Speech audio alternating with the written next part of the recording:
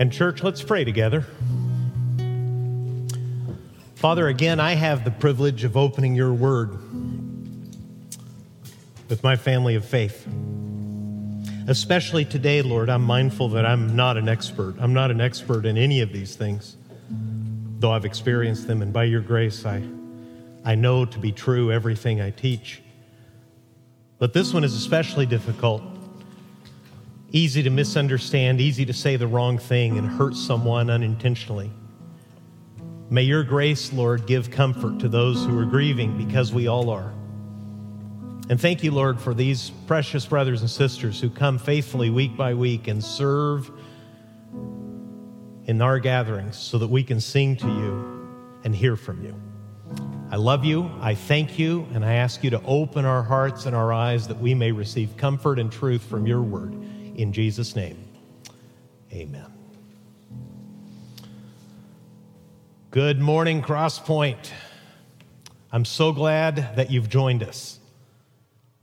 Today's going to be a little bit different. Let me explain to you, especially if you're listening and watching for the first time. My preferred approach always to teaching the Bible is to choose a book of the Bible and teach straight through it. It keeps me honest. It keeps me off hobby horses. It keeps me off my favorite topics. It prevents anyone, anytime, of saying you're picking on me. What we generally do here, and we've done it for years, is select a portion or a type of scripture in the Bible and just go right through it. Today's going to be a little bit different. And the reason is there's another powerful tool that God has provided to people who open his word. And that is not to understand a single passage, but to look across his word to see what his word has to say about a single subject. That's what I'd like to do today, and it's about the topic that we're all living through, even if we've not given it that name. I'm going to talk to you today about grief. As I prayed and said that it's an easy thing to get wrong, and it's an easy thing to hurt someone with unintentionally, what I mean is this.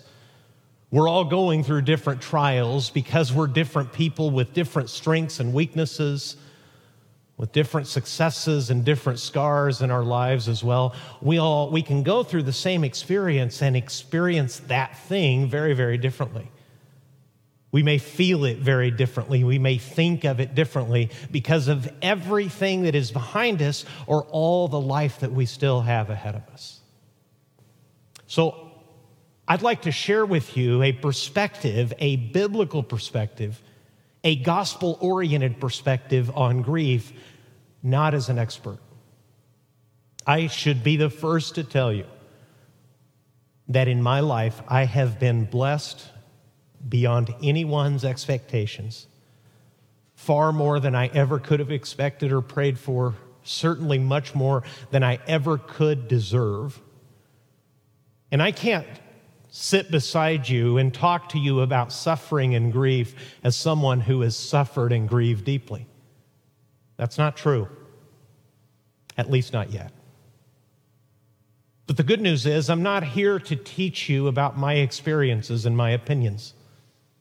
What I'm opening is the Bible, the very Word of God, the author of life and the ultimate and final conqueror of death understands suffering and grief because he knows everything perfectly all of the time, and because he loved us so much that he sent his Son to live among us as one of us. The Word became flesh. The eternal God at a point in time became a human being and suffered through everything that human beings suffer, including the temptation to sin, with this saving difference. Jesus suffered hunger and weakness and even tasted death, but he never sinned. That's why he was able to take his life back with authority on Resurrection Sunday as promised. And that's why he can save you. And not only that, he can empathize with you. Whatever you're going through, Jesus has already experienced it. In fact, he has already tasted the death that awaits every human being on earth. And he settled it with the good news of his resurrection. That's what I mean by gospel. So I'm not speaking to you as an expert this morning. I'm speaking to you as I always do, Sunday after Sunday, as a fellow struggler. As someone who's navigating his own storms and his own uncertainties and his own family with his own work, with his own weaknesses and frailties and abilities, as well as someone who's doing his best to live by the truth of what the Bible says. So the setup for this sermon is actually very simple. I'm going to teach you according to the gospel, which means the good news, that death, burial, and resurrection of Jesus that I just shared with you, that's the good news. That Jesus was tempted on behalf of sinners, that he stood in sinners' place and faced every temptation that we do, but unlike us, he never broke God's law. He never offended his conscience. He never failed himself or anyone else. He never failed or offended or defied God, unlike you and me. And having done all that, he offered his life a substitute for mine and for yours, and now he's ready to save anyone who will honestly come back to him in repentance. In other words, make a U-turn, give up on your own self-understanding, your own effort to save yourself, and entrust yourself to Jesus, and he promised he'll save you. It is he I speak of you today, and it's his gospel, it's his good news that meets grief and changes everything about it.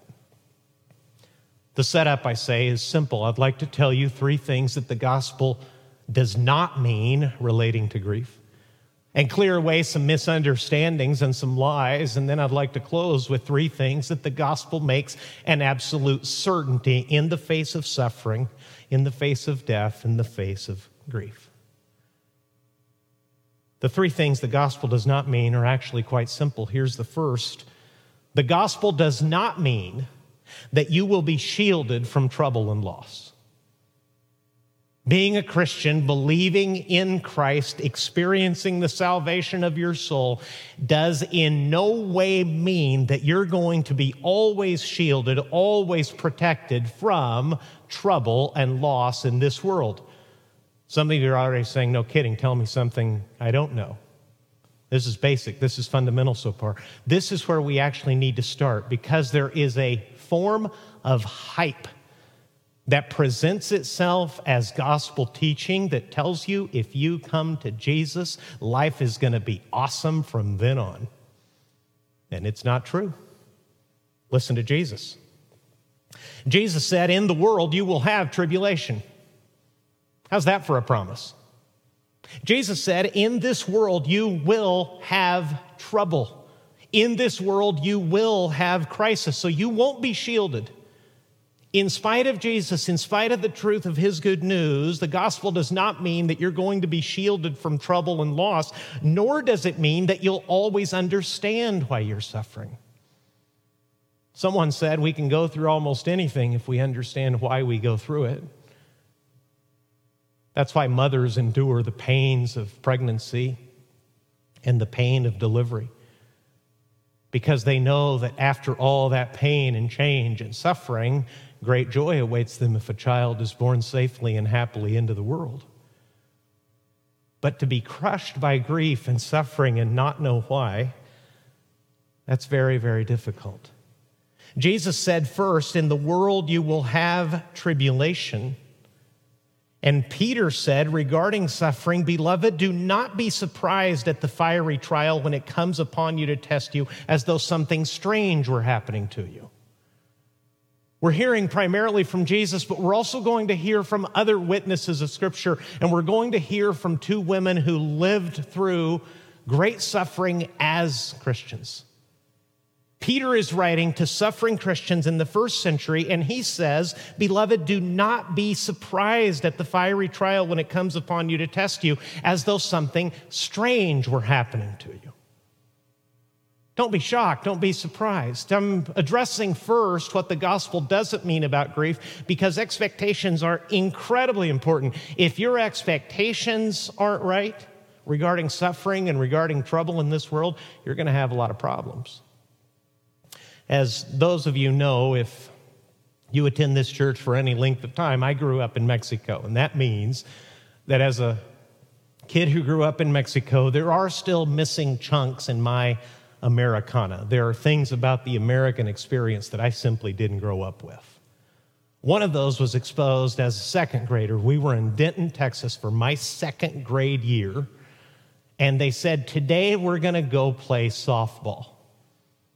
Well, there was baseball in Mexico, and I played a little soccer in Mexico. I'd never heard of softball.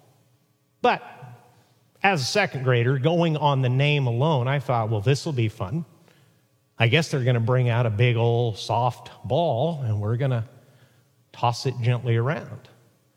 Imagine my surprise when a softball actually turned out to be sort of a circular rock that someone threw with alarming velocity at my second grade year-old head. And then they told me, take this hard stick and hit this hard ball and run there. That kid over there is going to catch it, and he's going to throw it in your direction to make you go out before you can get there safely. Well, I didn't have a good day. My expectations weren't right. Maybe you've seen one of the great pieces of Americana, a great little movie called Three Amigos, where three actors, and not especially tough-minded actors, are lured into what they think is a show, and they're actually having to face real bandits. There's an amazing scene in the movie, my very favorite, when they think they're acting and the bandits mean business, and one of them shoots Steve Martin. And they have a terrible moment of realization when they realize the bad guys are using real bullets. Friends, in this life, the opposition of suffering and death is using real bullets.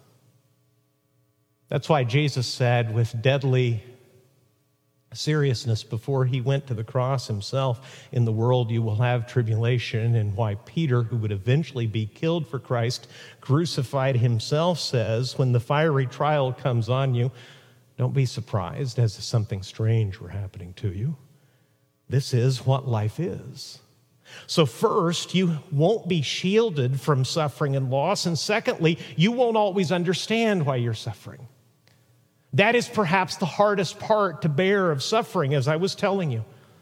Listen to David, 1,000 years before Jesus, call out to God in a moment of agony in his own life. David wrote in Psalm 22, my God, why have you forsaken me?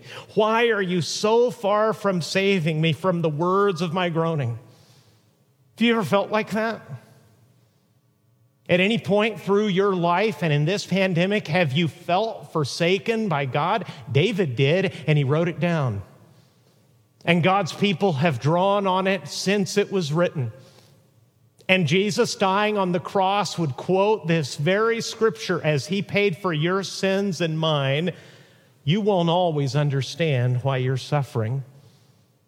The gospel doesn't mean that you won't understand, that you'll always understand it. And the gospel also doesn't mean that you won't feel suffering very deeply.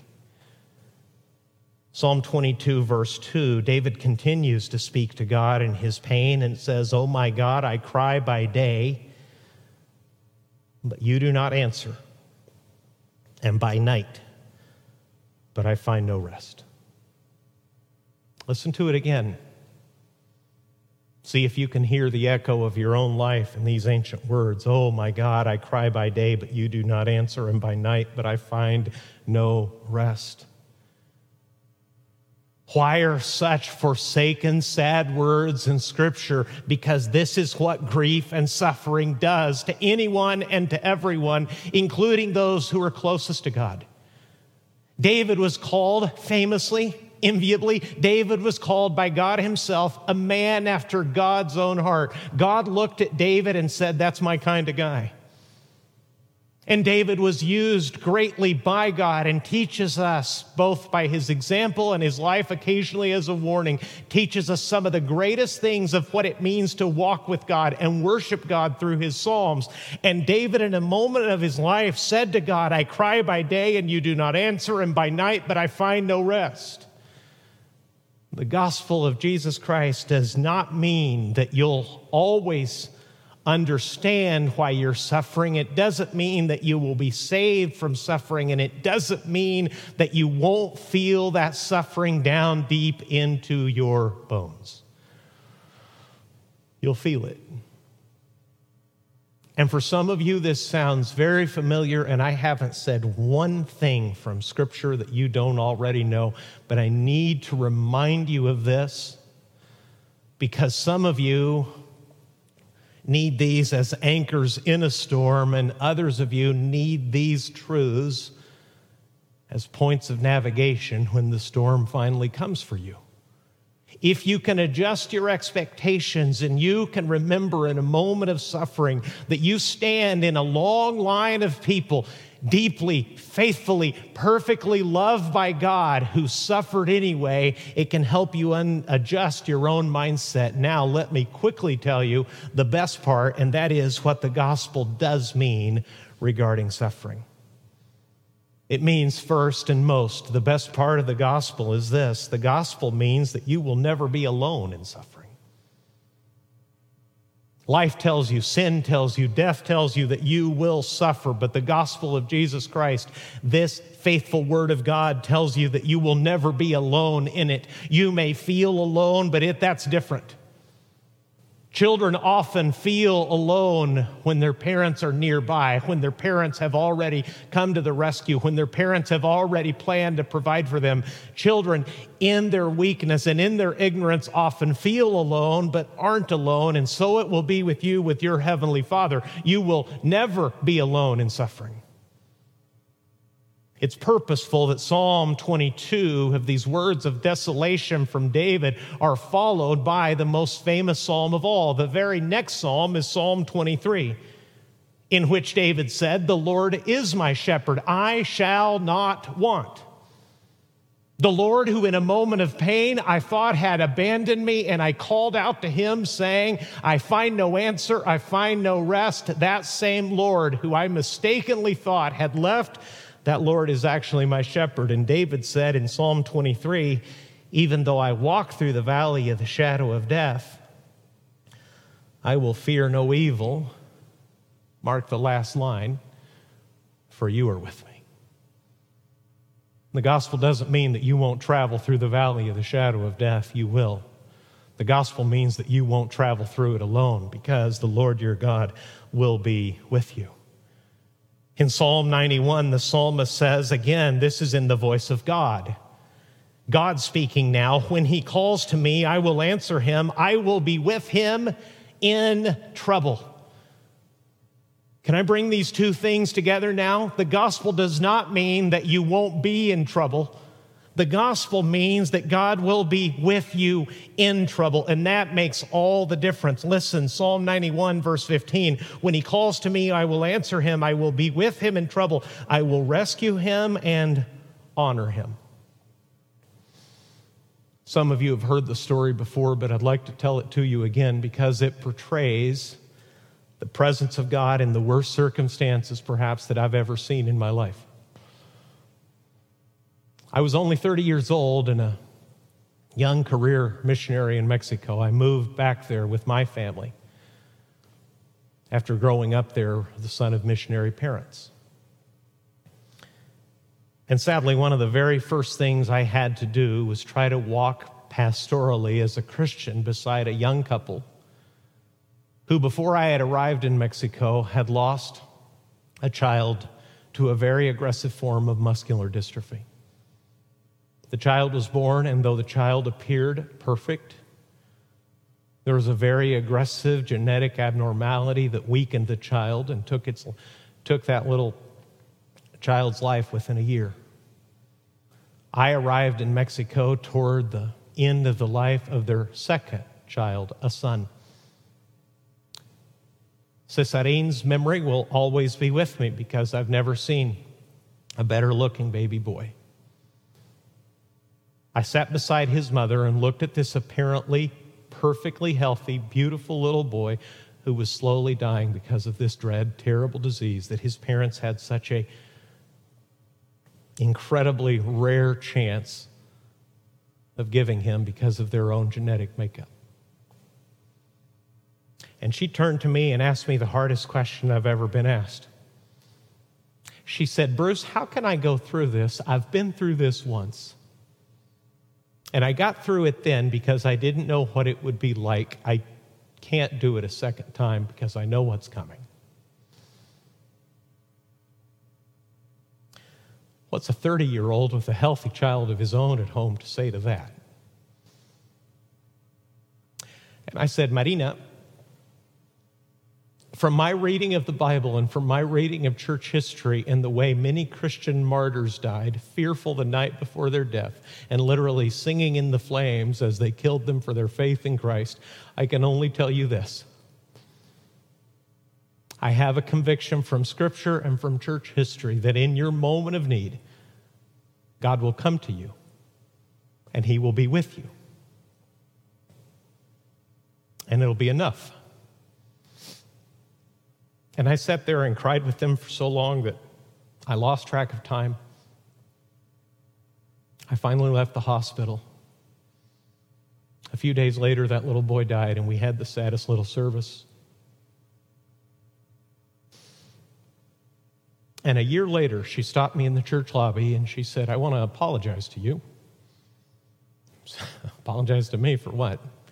She said, a year ago, you sat with me in the hospital and you cried, and do you remember telling me that when death came near, that God would be with me and give me peace? And I held my breath and said, yeah, I remember. She said, I want to apologize to you because I never told you how right you were. She said, I can't explain it. But at the end, God came near, and He gave me such peace, even in the midst of all that pain, that I want you to know it. And since you'll probably have these conversations with other people, I want you to tell them our story so that they will know that even in the worst moments, God will be with them. So there you are. I've told her story before, and I'll tell their story again. Because it's just one simple, human, ordinary example from an ordinary family in Mexico that everything that God has promised in His Word, including in Psalm 23, is absolutely true. You will never be alone in suffering. God will be with you. He may feel far, but He won't be far. He will be with you in trouble. And secondly, and we can only anticipate this because this isn't our actual experience yet. Second truth about the gospel is this: your suffering won't seem like much in eternity. And I can only read that because we haven't lived it. Right here, right now, we're in the nitty-gritty. We're in the thick of it. We're in the grit and the fire and the blood and the tears and the uncertainty and the fears of this present moment. But listen to the perspective that the gospel gives, telling us that our suffering, however great here, won't seem like much there. Paul wrote, I consider that the sufferings of the present time are not worth comparing with the glory that is to be revealed to us. He didn't say they didn't matter. He didn't say they weren't real. He didn't say they broke our hearts on earth. He says they're not worth comparing to the glory that is coming. He wrote again in 2 Corinthians chapter 4, and Paul is a man who was lashed for Christ, who was beaten with rods for Christ, who was shipwrecked on 3 occasions, who was imprisoned and on one occasion summarily executed and left for dead. And somehow he survived it because God wasn't done. If Paul were here, you would probably cringe at the physical side of him because he knew suffering in his body and in his soul, perhaps more than anyone this side of Jesus Christ ever has. And Paul wrote, this light momentary affliction is preparing for us an eternal weight of glory beyond all comparison. Listen, Christian, as we look not to the things that are seen, but to the things that are unseen, for the things that are seen are transient, but the things that are unseen are eternal. Did you see the first line? Paul said, Paul, who was scarred, blinded, beaten, and nearly killed for Christ, he said this is light and momentary affliction, and what is coming is an eternal weight of glory beyond all comparison. He's not saying it's not real. He's not saying it doesn't matter. He's saying it's not worth mentioning when you see the glory that is coming. So Paul said at the beginning of this teaching, at the beginning of this paragraph, he said this phrase, which has rung in my heart since this thing began. Paul said, so we do not lose heart. We may lose our health. We may lose loved ones. We may lose money. But we don't lose heart, because this isn't the end of the story. This suffering here, however real, however burning, however painful, Paul says, because of the empty tomb of Jesus, because Jesus really is a Savior from sin and the Savior of the world, a greater glory is coming that we won't even mention. If it even comes up, it will only be to remark on the difference of how painful that all was, but how insignificant it is now in the light of glory. And finally, this is the gospel that I'm giving to you now. This is why Jesus died on the cross. This is why Jesus screamed from the cross, my God, why have you forsaken me?" The news of the gospel is this: life will have the last word. The good news of Jesus means that suffering, grief, and death do not win. If you were here, I trust a few of you would sit forward in expectation, and some of you who have suffered greatly would say with hope, amen.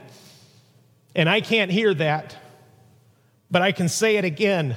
Life will have the last word, not death, not suffering, not grief, because of what Jesus did on the cross, facing my sin and yours and paying for my sin and yours. Life is going to have the last word.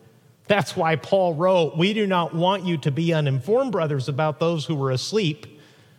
He's referring euphemistically to death. He's referring to Christians who have died. He said that you may not grieve as others as others do who have no hope. Did you see that? Christians grieve, but not as people without hope. We have grief as real and painful as anyone's, but we grieve in a different way because in Christ we always have hope, because death never has the last word and life always does. We do not want you to be uninformed, brothers, about those who were asleep, so that you may not grieve as others do who have no hope. For since we believe that Jesus died and rose again, even so, through Jesus, God will bring with him those who have fallen asleep. Death doesn't win. Grief doesn't win. Suffering doesn't win. Life wins. More specifically, Jesus, who gives life, he wins. Not the tomb, not the headstone, not the hospital bed, not the dread diagnosis, not the loss of child or spouse or job. None of those things, painful as they are, none of those things have the final word. Jesus Christ, Lord and Savior, has the final word, and he says that he will give life. At the beginning of this sermon, I read to you this simple warning from Jesus. In the world you will have tribulation, but I didn't read you all that Jesus said. I want to read it to you now before I'm done. Jesus said in John 16, verse 33, "I have said these things to you that in me you may have peace." Listen, in the world you will have tribulation, but take heart, I have overcome the world. That's my Savior. That can be your Savior. If you're not familiar with the Gospel of John, in 2 short chapters, Jesus is going to be arrested. John 16 is his final speech to his disciples on the way to the cross. He is willingly going to meet his executioners, and the last thing he says to them is, "I'm saying all these things to you so that in me you may have peace," because in moments they're going to see him arrested. In moments they're going to see him use the power of God to rescue them so that they can escape, and he will step forward to meet his executioners. And he's telling them, they who will be persecuted, they who will be mocked, they who will be so transformed by the reality of his resurrection that they will never doubt him again. To a man, they will all go forward to suffering and death rather than take back the story that some people said they concocted, that some people said they made up. No, they knew he was real. They knew death was real. And because they met him after the resurrection, they knew eternal life was real and listened to their Savior on that deadly night. Say to them and say to you, I have said these things to you that in me you may have peace. Listen, Christian, in the world you will have tribulation, but Jesus says, take heart. I have overcome the world. You see, Jesus cried in forsakenness, my God, why have you forsaken me? So that God never would forsake you. Jesus stood in your place as your substitute, paid for your sins so that you would never be alone in suffering. And when death comes, or when Jesus returns to judge the world, you will stand as his child, and you will stand as a child of God and a member of God's family, rather than one who has to cover his own sins and apologize for things he can no longer make right. My invitation to you, if you don't know Christ, is that you would humble yourself right now, wherever you happen to be watching this, and cry out to Jesus. And tell him with simple humility that you're sorry for your sins. Not that you believe a preacher. Who cares about me? That you believe him. I'm just the messenger. If you forget all about me, that's fine. That's good. Most people have. But if you hear this message and you hear of this Savior and it works in your life through God's grace so that you turn to him and say, Jesus, you're right. I can't live this life alone, and I certainly can't face death on my own. I'm sorry for my sin. I'm sorry I've rebelled against God. I've failed and defied God. I've failed and hurt others. I'm sorry for all that. Please forgive me. Jesus, the Savior of the world, who took those sins to the cross, will save you. And if that's what God is doing in your life, I hope you'll let us know online or by just texting the word Jesus to this number, 714-868-7258. Just text the word Jesus to 714-868-7258. And Christian, this is your Savior. The Savior who knows suffering, the Savior who is acquainted with grief, who knows betrayal and loss, everything a man can lose on earth, Jesus lost. He lost it for your sake. Paul said he became poor so that you could be rich. He tasted death so that you could have life. And in this life, while you cry your way through it, and while you fear your way through it, and when you may occasionally say to God, I cry out to you, but I get no answer and I find no rest at night, you can have the certainty that your Father who loves you and sent his Son for you will always say and always be with you. So if you're grieving, now, I've told you as best I can what the gospel has to do with grief. It won't spare you from all of it. You may not always understand why you're in it. You may feel it as deeply as any human being on earth, but you won't be alone. It won't be worth comparing with the weight of glory. And death and loss won't have the last word in your life, because you brother, you sister, you have Jesus. You have life. Let's pray together. Father, I pray for those who are hurting right now. Some maybe have blinked back tears as they've watched this. They've been reminded of loss. Draw their mind and heart forward to grace and to future reward. And if there's a single person watching this, Lord, and I believe there will be many who don't know you, I pray that right now they would humble themselves and say, Jesus, I'm a rebel. I'm a lawbreaker. I've sinned so many times I can't even keep count. But I want you to forgive me. I'm asking you this morning, this afternoon, to save me. God, if they do that, I know there will be a rejoicing in heaven. I pray that they would let us know via email or through this text message, that they would text your name, Lord, and let us know that they have trusted you as Savior. Jesus, I pray in closing that you will do what only you can do, that you would dry every tear, you would comfort every heart, and that you would keep us faithful and loving and filled with faith and courage as we walk through this, which we may experience as the valley of the shadow of death. We will have no fear because you're with us. We love you and thank you. In Christ's name, amen.